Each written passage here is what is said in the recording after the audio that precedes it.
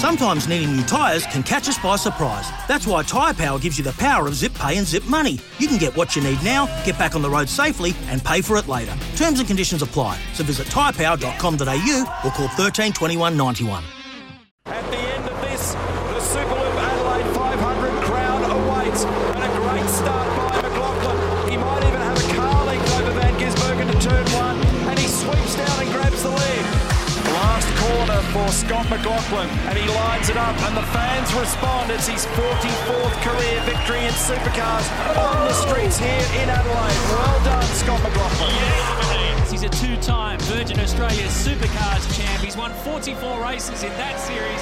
He gets one in the history books here. The first of the BP Supercars All-Stars E-Series winner is Scott McLaughlin. Guys, don't you reckon you could put Scott McLaughlin in a wheelie bin and somehow he'd be the fastest than anyone else on the planet? He'd be I've seen guys actually ride a wheelie bin down Mount Panorama from McPhillamy down, and I reckon Scotty'd be faster than all of them, 100%. He would, and he'd put a lot of thought into how he could be the fastest. It'd be engineered, like it'd be the best bit of kit in there and all that kind of stuff. But I mean, you listen to those stats and the crossover into the E Series during this sort of downtime, and he's still up the front. I mean, clearly the guy's a talent. But the mindset of I just want to win. 100%. You know, and I know him. Like you have a ball with him, you go out with him. Yep. Like he's a really good, fun bloke to hang out with. But mate, put that helmet on, and he's like, "Nah, I'm just." Or the golf course. Red hot on the golf course. No, have you got the golf course, mate? You take him to Top Golf, he still wants to flog you. So that's what I mean. Like on the golf course, he's mega competitive. Yeah. So just anything like that, mate. He is just 100%. Well, we can ask him about his not only his golfing prowess, but also his wheelie bin set up as well. Please welcome back to the driver's seat, the one and only Scott McLaughlin. G'day, guys. How are we? What's going on? Good, mate. Good, mate. Are you introduction? Two-time supercar champion, wheelie bin champ? I'm competitive. I'm you are competitive with my wife. So anything, even with her, I give her nothing. In anything we do. So mini putt, whatever we do. The last 10 weeks we've been sitting in the studio watching you live doing the E-Series with your very sexy glasses on, the blue screen glasses or whatever they were called. What have you been doing since the E-Series finished? Have you actually been spending some time with your lovely wife Carly on the couch watching Big Brother or something, or are you still smashing away on the sim? No, I'm playing Call of Duty actually now. So instead of so I can actually have a crack at some people. But no, I'm having a bit of fun with that. And then me and Carly actually just finishing off Suits actually at the moment. We're just watching a bit of that on Netflix. Good. What season are you up to? I'm still. We're up to season 9 now. Last episode of season 8. So we get onto the heat stuff. But anyway, it's the E-Series is good. I was a little bit over it at the end. I was just pretty drained out, and I think for me, like you said, like I'm really competitive, and I just felt I couldn't humanly drive any faster. I felt without doing a tremendous amount of hours to get faster, to be sort of where Shane and Anton were. They're just unbelievable, those two on the sim. So it was getting to me a bit. So I just ended up just rolling and trying to be, third or head of class B, as I like to call it. So it was good fun. Hey, mate, so, when you look back now, and obviously when this all started at the AGP, it's one of those things where you couldn't have actually ever thought. The break that we've had now is almost double the break that we'd have at Christmas time. You'd never ever think that you'd have a 3-month break in the middle of a season from something that's just gone on. So it's been pretty surreal, I guess, and to be able to, as a motorsport fan, and obviously something that I've done all my life, to be able to do that and be able to drive on a sim and still do something that is sort of relatively, I guess, natural to us, I think is pretty good, considering that you can't just go on PlayStation and throw a football, can you? No, exactly. It's one of those things that motorsport really had to get behind, and not many people in motorsport have really got behind the E-Series stuff before, and I think they had to this time, and it made people go, oh well, this stuff's actually not too bad. Like me and Shane have been doing it for a long time, and we've always enjoyed it as a fun activity. And then when you can be professional, like you can run 24-hour races on there, you can run 12 hours, you can do lots of cool team events. Like they run a really good show. Yeah, it's not exactly like a race car, but it's very close, and it gives sponsors now and people that don't have the money to go real racing exposure and prove how good they really are. And geez, there's some really good people out there that race, and I'm just so glad that sort of motorsport jumped on the bandwagon and really put something out that no other sport, like you said, could could compete with, and that's something that got us a lot of fans, and it's made our profile a lot bigger. Hey, Matty Nimsy, I'll just tell you something. Before I know you got some pretty cool questions you want to ask. You're banging to ask Scotty, but Scotty's not always like 100%. Got to win, right? Like, he will still have fun. And I've been on the receiving end of that. Like, I was actually trying. I was probably 4 seconds a lap slower than him around Phillip Island, and it's in a practice session. So he's not always 100% focused on doing the fastest lap time. I've been on the receiving end of Scotty coming out of pit lane at Phillip Island and doing a right turn and fencing me like Rick Kelly was fenced in the first round. Don't worry. So, I mean, he can get on and have a bit of a laugh as well. Yeah, I was bird watching then. I'm sorry about that. I just accidentally grabbed the trotter. Hey, Scotty, in all seriousness, as Stevie said, we've been stood down now for 3 or 4 months, and it's unusual, and certainly unusual for any of us that have been in the industry for as long as we have. Have you learned anything about yourself? Like, for 3 months sitting around the house, have you learned anything about yourself that you didn't realise? I'm useless in the kitchen. That's one thing. My golf. We see that on the Shell V-Power Facebook page, mate. We can see that your cheese platter was nowhere. Yeah, exactly. But one thing, I'm gonna get all sloppy here. I've made the right decision of marrying the girl that I wanted to marry. That's it. Good. That's it. We've hung out a lot. So hang on, I'm just walking in the lounge here so she can hear my response. Honestly, we've been hanging out a lot, and we're a good pairing, I reckon. So it's good times. Yeah, because I reckon people have learned in this downtime, teaching a little kid is not as easy as it might look. Being unemployed for 3 or 4 months and sitting on the couch and watching episode after episode of your favourite download is not as easy as it looks. And I think even personally, from my point of view, Mrs. Mack has been stood down from her job for a couple of months, and she's realised she after 25 years of 30 years of working in a career, she didn't realise how much she was going to enjoy being that housewife, but also how challenging that was as well. I mean, has Carly found the time being stood down and standing by and having you hanging around the house for 3 months difficult, or has it been pretty easy?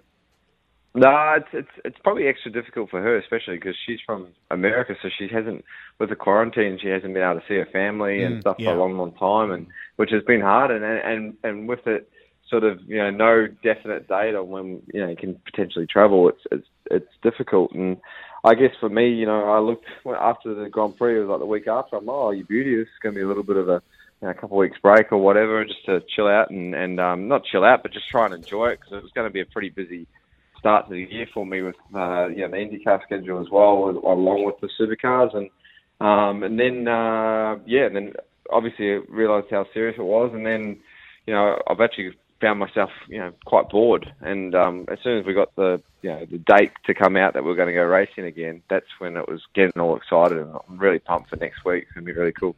Hey mate, we're 9 days out from SMP and actually driving some real cars again. It's going to be a bit weird. There's obviously going to be no fans there. There's going to be a massively reduced number of staff in supercar teams. I didn't even know if you guys are allowed to venture sideways in garages to see people. Probably not. So, how's that going to be for you? Is it going to be a bit bizarre being there with no people, considering, if you look on your Instagram, you are the salt harvester for the V8 community. So,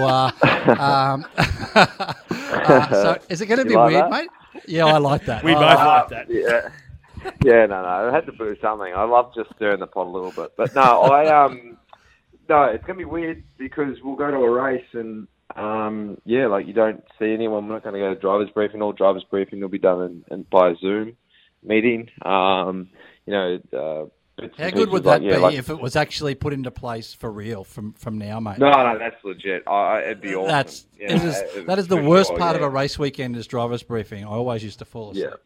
And they've got shorter since you've left as well. Like in regards to thanks. you don't ask too many. You used to ask a lot of questions on here, so now they're a lot better. No, I'm joking. No. That's it. Look, Keep it's, giving it to him. Yeah. No, look, it's going to be very weird, different. It's going to just feel like a massive, a very serious test day, I guess, in some ways. You know, that counts for a lot. But look, I'm excited just to drive the thing, and I think we'll have a lot of support from our fans in regards to watching it on TV, and people will be pumped to see the real thing back for sure. Mate, before we let you go, I want to cover off Indy because we were hoping to have seen you race by now in an Indy car. That's all been delayed and that kind of stuff. When are we now going to see Scott McLaughlin in a Penske Indy car in the United States? What's the plan for that moving forward? Yeah, look, obviously, I was scheduled to do my events before, and then that's been put on hold. As you said, I probably would have had a race. I would have had a race by now. So for me, it's hard to put a date or a definite time or when I can go over, because at the end of the day, my job here is the most important. That was just a luxury of being a part of the Penske organisation, was having that opportunity to race and in another category. And with at the end of the day, I've got to put supercars is the main thing. I've got to make sure that I can attend the events and not get caught up in quarantine and stuff. I mean, Gizzy nearly got caught out for that a couple of weeks ago. 14-day quarantine. So my biggest problem is getting to the States, and then I think going there is okay, but coming back is the problem. So I basically put myself, if I go there for a week, I'm away for 3 weeks, and sometimes it just doesn't work, because when I come back, I can't go anywhere, and we've got to do it right. So, there's bigger things in the world that, Penske's, working through at the moment. It's a pretty difficult time, not only for the motorsport organisation, but their business, their core business. I've just laid really low, and I understand they're going through some tough times, and figured, hopefully one day my time will come. If not, I'll just keep working hard to be the best supercar driver I can be, and that's sort of just where I'm at right now. Mate, obviously on a positive note, I want to know, just share with us a little bit of your experience racing or driving that Indy car. I mean, I guess, from my perspective, I did drive a Formula 3000 style thing at Calder, which is not really aero sort of track. How wide was the seat? Matty, fair dinkum. They must have used half a ton of butter to get you in that thing. No, it was Johnson & Johnson baby oil. But I want to know. 9-foot roll hoop. Everyone's always said to me, "Why didn't you get sponsored by Johnson & Johnson?" I don't know. So, road course, cool. I know it'd be cool, but like on that oval that you did, it's just like the speeds and that. I mean, give us an idea of what that was like. Was it actually a little bit daunting to start with, or once you got into the groove and used to it, it was actually sort of slowed down and become a bit more normal? Yeah, initially I was really nervous before I hit the track, especially on the oval. The road course, like you said, it was something that it's just more grip and more power and a bit more G-force, and that's just trusting that is what you need to get through on the road course, where you've got to trust everything in the oval. And like the first lap, I think my out lap I went the fastest speed I've ever gone. I think I did like 185 mile an hour average, and that's like I do 180 mile an hour, obviously down Conrod, or 300k. So I think I ended the day, my average speed was 216 mile an hour. Wow. So that's the speed though is not, like, you don't think you're going that fast, like, because the car's built for that oval track. It's really, really, really cool. But one thing, as a driver, I didn't realize when I got out of the car at the end of the day, because you sit in there basically not the whole day, but for a long time, and your head's right up against the padding. If anything, it's pushed.